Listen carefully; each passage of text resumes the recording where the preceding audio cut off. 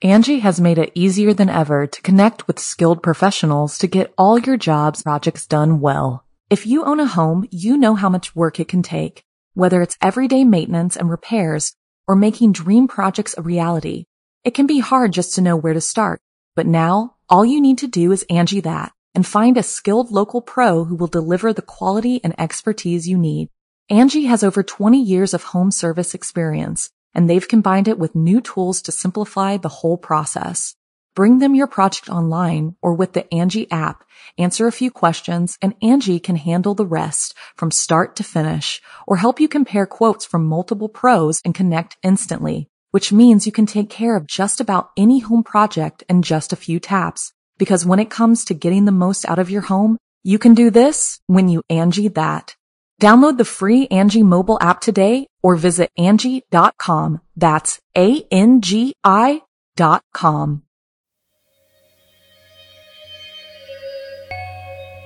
Hi, I'm Blair Bathory, and this is the Something Scary podcast.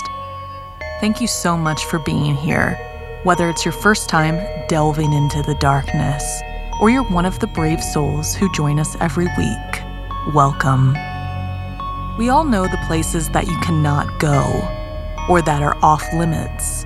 Sometimes we're deterred by parents or trusted adults. Sometimes we hear urban legends and horror stories that warn us of certain locations that are dangerous and harmful. But sometimes it's the danger that draws us in. The opportunity to be the explorer, the adventurous one who will go where no one else dares. And sometimes, trespassing in those places will for sure get you killed. First, a longing that kills you, followed by a graveyard tale. Then, scratches in the basement. Finally, in our featured story, a beast hiding in plain sight. So, want to hear something scary?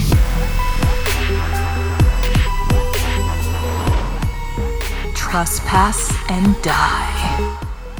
Just because you're drawn to something doesn't mean it's going to be good for you, like in this story inspired by Colin Austed. I remember seeing the piano for the first time when we entered the old manor. The memory is seared into my brain. It was sitting in the main room of the old, rotting house.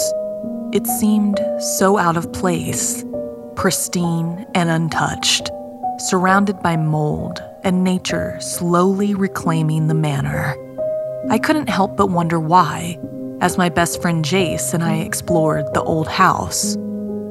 We started urban exploring a few years before, and after we exhausted all the local abandoned stores and houses, we decided to expand to the outskirts. There, we found the old manor. It once belonged to a rich industrialist named John Fraze. From the outside, it was covered in a collection of graffiti, vines, and trash. "Dude, this place is amazing," Jace said as we made our way through what remained of the front door. Inside was just as run down, broken glass everywhere, and crude pictures and words scrawled on the walls. As we made our way through, there she was, the grand piano, pure white and seemingly untouched by the detritus surrounding it. As we got near it, I saw a small brass plate on the side of the piano which read, "The Great White." My fingers ran over the spotless surface of the piano. Jace joined me, pressing down on a few keys. The clear notes echoed around the room. It was in perfect tune. Without saying anything, Jace sat down and began to play.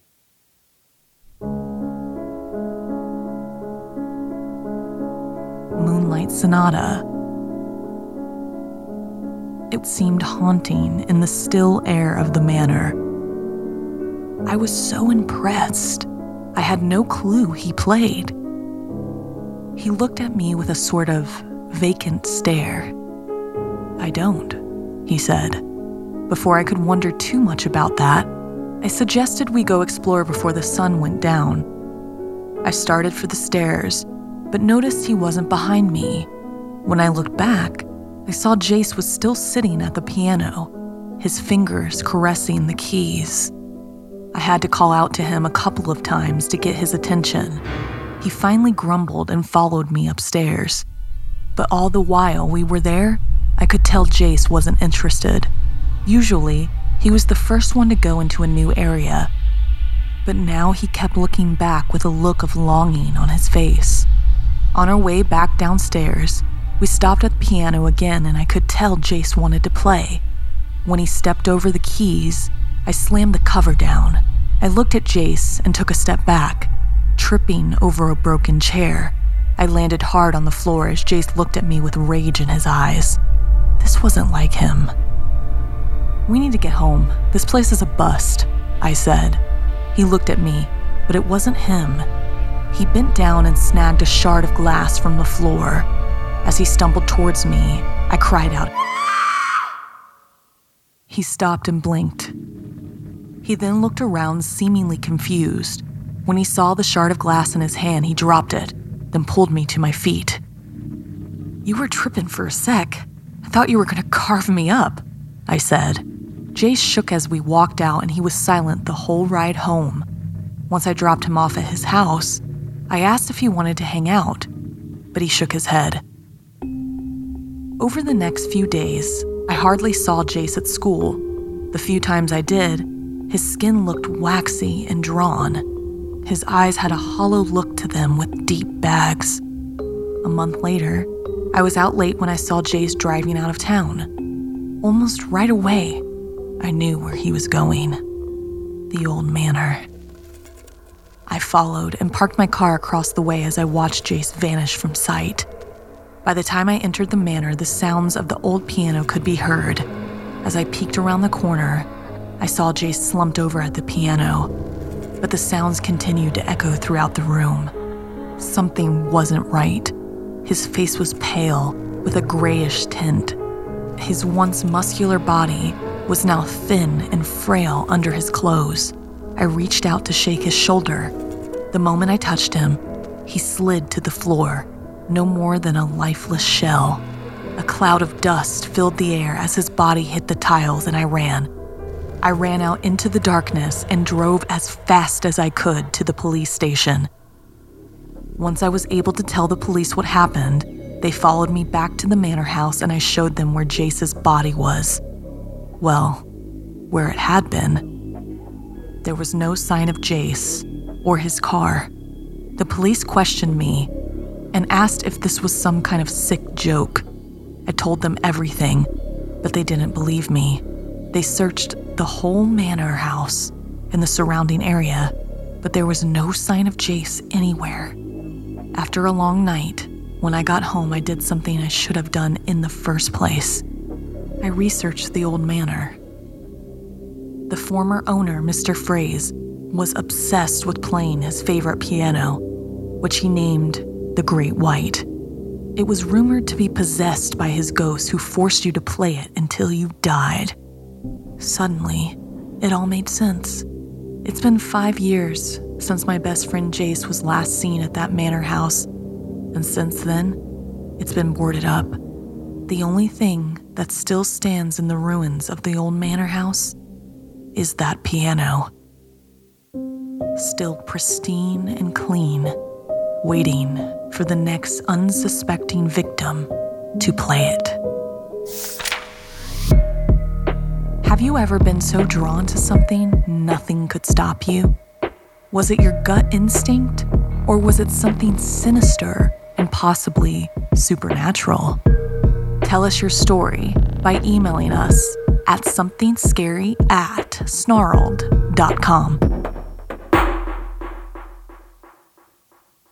Angie has made it easier than ever to connect with skilled professionals to get all your jobs projects done well. If you own a home, you know how much work it can take, whether it's everyday maintenance and repairs or making dream projects a reality. It can be hard just to know where to start, but now all you need to do is Angie that and find a skilled local pro who will deliver the quality and expertise you need. Angie has over 20 years of home service experience, and they've combined it with new tools to simplify the whole process. Bring them your project online or with the Angie app, answer a few questions, and Angie can handle the rest from start to finish, or help you compare quotes from multiple pros and connect instantly, which means you can take care of just about any home project in just a few taps. Because when it comes to getting the most out of your home, you can do this when you Angie that. Download the free Angie mobile app today or visit Angie.com. That's ANGI.com.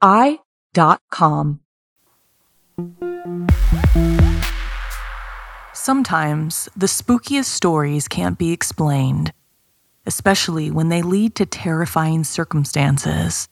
As in this story, inspired by the 13 Steps to Hell urban legend and written by Janine Pipe. There are certain things you do when you're dating someone, things you wouldn't do ordinarily. One of those things specifically for me was going to a graveyard with my new girlfriend. I've never been afraid of anything rumored to lurk on hallowed ground, mainly because I don't believe. But getting caught there by the cops was enough to give me hives. Tara was trying to build a following on TikTok by going to so-called haunted hangouts and, of course, hoping she could catch something on camera that would go viral. I wasn't much for social media and also a complete skeptic. Well, they do say opposites attract. Since visiting a graveyard in the middle of the night to capture paranormal activity isn't exactly legal, at least we could potentially piss off some restless spirits, but more likely, we could get caught trespassing. That was what was fueling my anxiety. Still, I couldn't help but smile as Tara skipped past markers and headed towards a large and very old-looking crypt. I swept the ground with my flashlight like a security guard, torn between not wanting to draw any attention to us and not wanting to trip and end up in the ER with an inexplicable injury. "Here we are," she whispered, sticking her phone in my face, recording video to post later. "The 13 Steps to Hell." I tried my best not to scoff as she was amping it up to 11 for her followers. "Oh," I replied woodenly, but as scripted. "Why do they call it that, Tara?" "Well," she replied, "this mausoleum belongs to the Beaumont family and has been here for over 100 years. There are many Beaumonts buried here, but could there be more to this story? These steps are said to..." "Oh!" Tara stopped abruptly as she pushed up the iron gate outside the tomb. Her plan had been to stand in front of the old building and film it, since it would obviously be locked.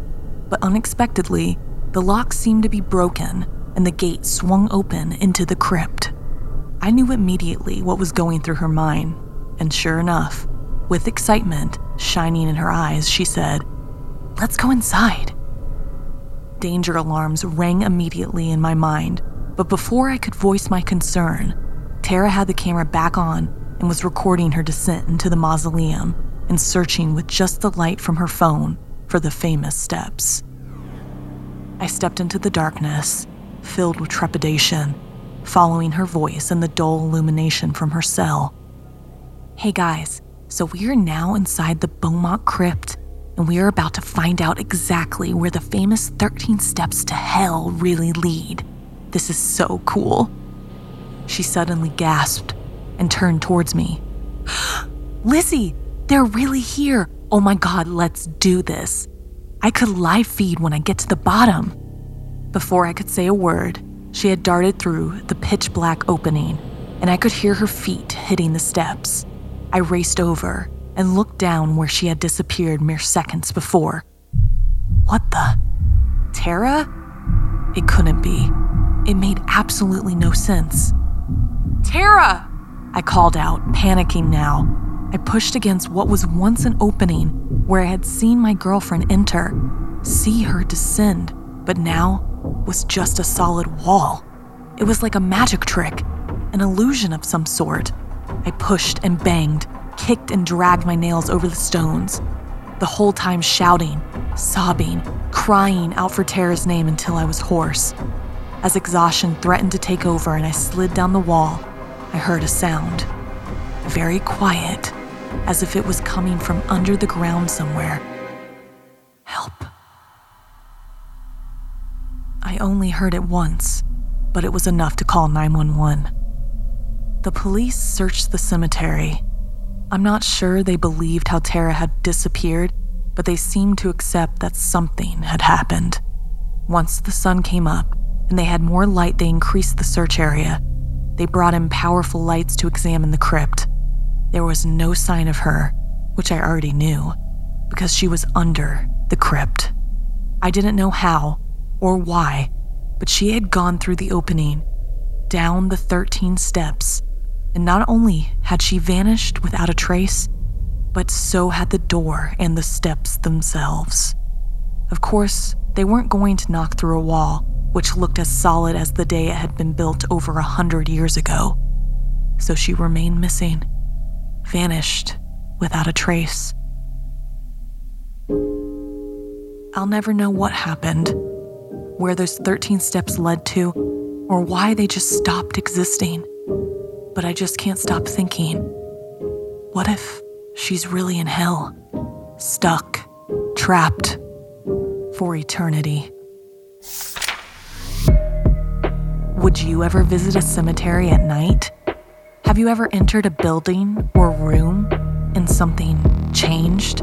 Would you have been brave enough to walk down the 13 steps to hell?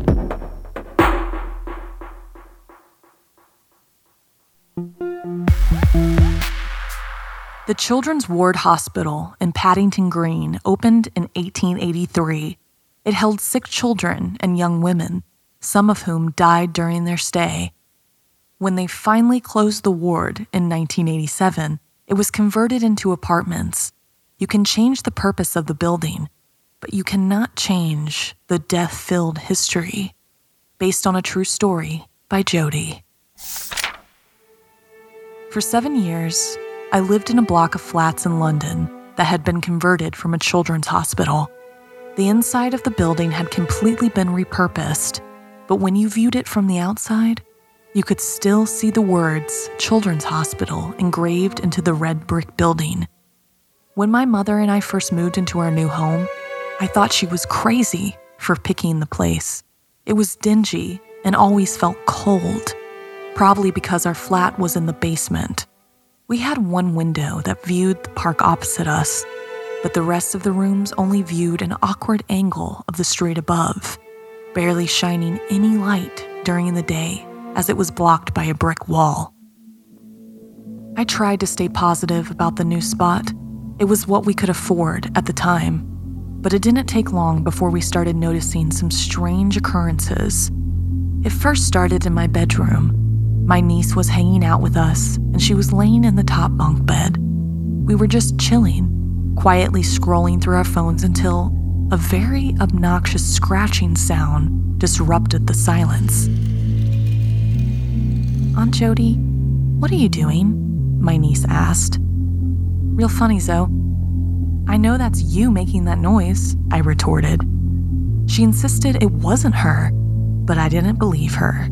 Soon, however, I found out she was telling me the truth. One night, I laid awake in the top bunk of my bed when I heard something through my headphones. I listened for a moment, but I was met with complete silence. So, I shrugged it off. As I lay peacefully in bed, my eyes shot open when I heard the familiar scratching. It was quiet and lasted only for a brief moment, but I could tell it was coming from under my bed. Zoe was over at a friend's house that night, so I was immediately struck with panic and confusion. Although my mother inspected the room, including under the bed, there was nothing. After that, we had heard it a few more times, but could never find what was causing it. Around this time, I also began having strange dreams. Usually, I would be drifting up from my bed and wandering around the flat. It would feel like I was awake, but obviously asleep. Although I was floating, I could feel the heavy weight of my body as I drifted around. At first, these dreams wouldn't last as my chest would pound with excitement, waking me. But with each occurrence, I practiced keeping calm and managed to get them to last longer. It was fun at first, until I saw it. The dream started as usual with me floating up, but this time was different. For the first time, I looked below from where I had risen and saw myself, lying peacefully in my bed. This nearly caused me to wake, but I wanted to continue, so I calmed my breathing. Slowly, my body, or I guess my dream body, drifted to the floor, and as I opened my eyes, I felt my stomach drop. Standing above me, right next to the bunk bed, a small, dark figure with no distinctive features silently looked down at me. My mind raced, with several thoughts as I watched in fear. Not once did it move, but I desperately wanted to wake up.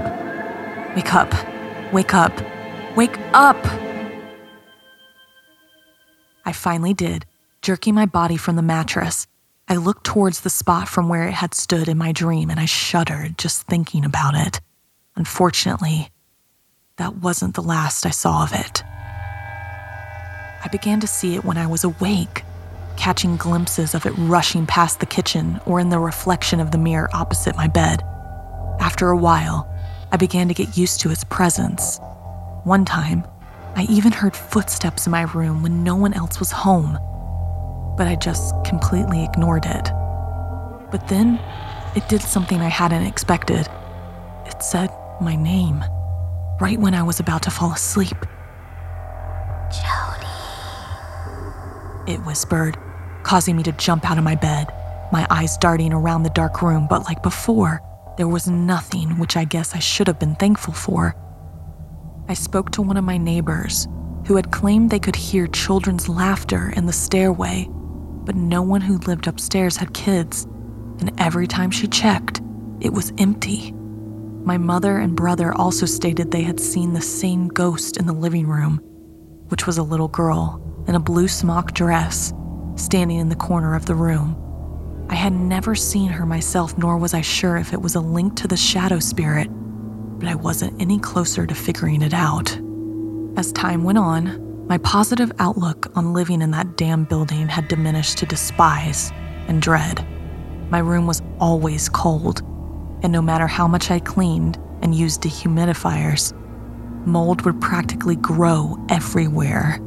Everyone that came over would always say that there was a negative energy in that room. One of my closest friends had even seen the shadow and freaked out, asking me if I saw what they had witnessed. Finally, after years of waiting, we moved out last year, out of that horrible place. Since then, I haven't had any more of those strange dreams, but not a night goes by where my name isn't whispered to me before I fall asleep. Jody. Have you ever been in a place where many people have been sick or died? Did you ever feel a presence there? Did it stick with you?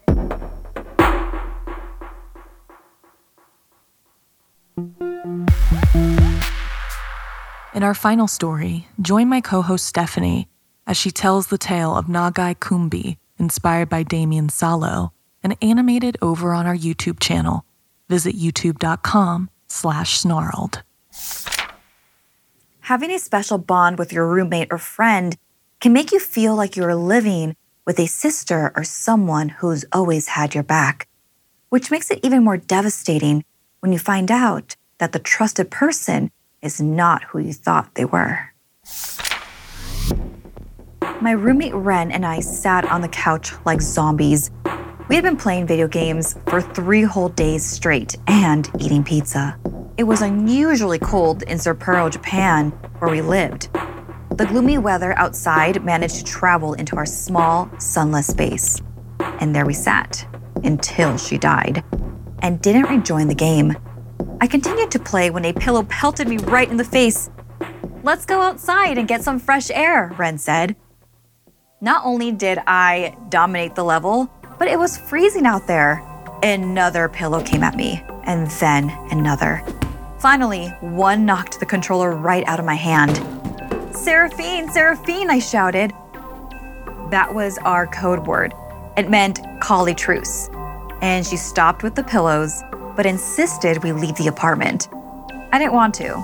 It was dark and brutally chilly. But Ren wasn't giving up, and before I knew it, we were pulling on our heavy coats and trekking out into the bleak city.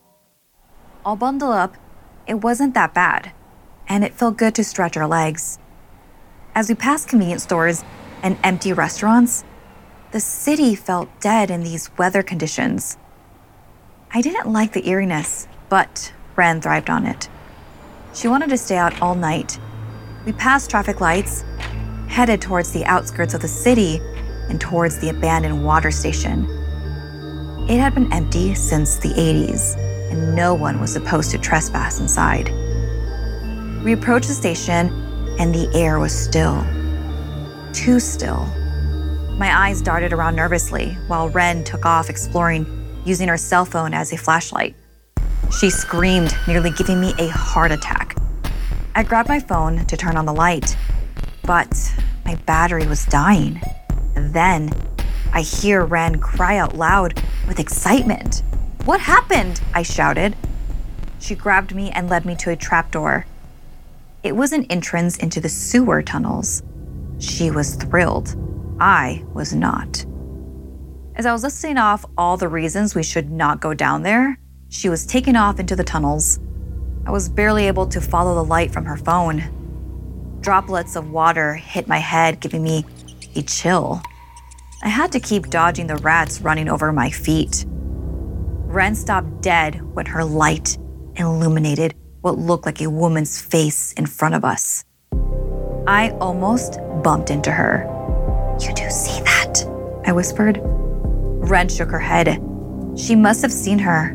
It was impossible to avoid the sinister look in her eyes. Ren called out, "Hello?"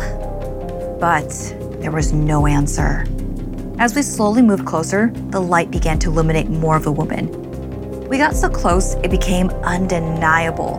The woman had no body, just a floating, disembodied head. Startled, Ren dropped her phone, leaving us in the pitch darkness. I shouted for us to run. I could hardly see, but I knew what that creature was. It was a Nokekubi. We heard stories about it. It could shapeshift to look like any normal woman by day, but by night, it became so hungry, its head would detach from its body while it would search for humans to drink their blood. I felt teeth pierce the skin on my ankle. It felt like sharp knives burying deep into my bones. And with that, I tumbled to the ground. I punched and pounded until it released me. I limped as quickly as I could in the direction of the exit. It seemed like an eternity. I was sure it got Ren. I knew we shouldn't have gone down into the tunnels. Then I heard my name. It sounded like Ren, but I still had no light, and I had to be sure. What's the code word?" I shouted. No answer. I asked again, and finally, a light went on. "Ren?" She said Seraphine. It was a word, but somehow she had that same sinister look in her eyes as a Nokekubi. She took me by the arm, and with that we walked home. It had been a couple of weeks since that night, and I just felt like something is off. My roommate looks like Ren, but she's different. I think I lost my friend that night in the tunnels. It makes my skin crawl to look at her as we sit watching TV on the couch. This version of Ren doesn't play video games with me anymore. She stopped being her playful, adventurous self, and I never see her eat. But she's got to get her fix somehow.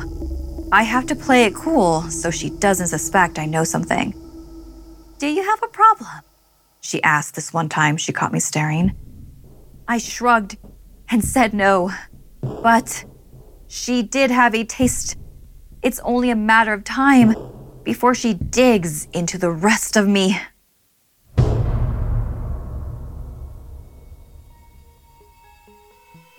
This week's podcast stories were edited by Sarah Lukasiewicz, Janine Pipe, and Stephanie Strange. Narration by Blair Bathory and Stephanie Strange. Audio edited and mixed by Fitz Harris. Additional audio editing by Calvin Linderman. Art and graphics by Irma Richardson. Produced by Anna Villalobos. Executive produced by Gail Gilman. Music by Sapphire Sindalo and Calvin Linderman. If you have a story you'd like to submit, send me an email at somethingscary@snarled.com. Don't forget to watch the video version of Something Scary over at youtube.com/snarled. And if you'd like to support the show and everything we do at Snarled, join our Patreon at patreon.com/snarled. Until next time, my spooky friends, sweet screams.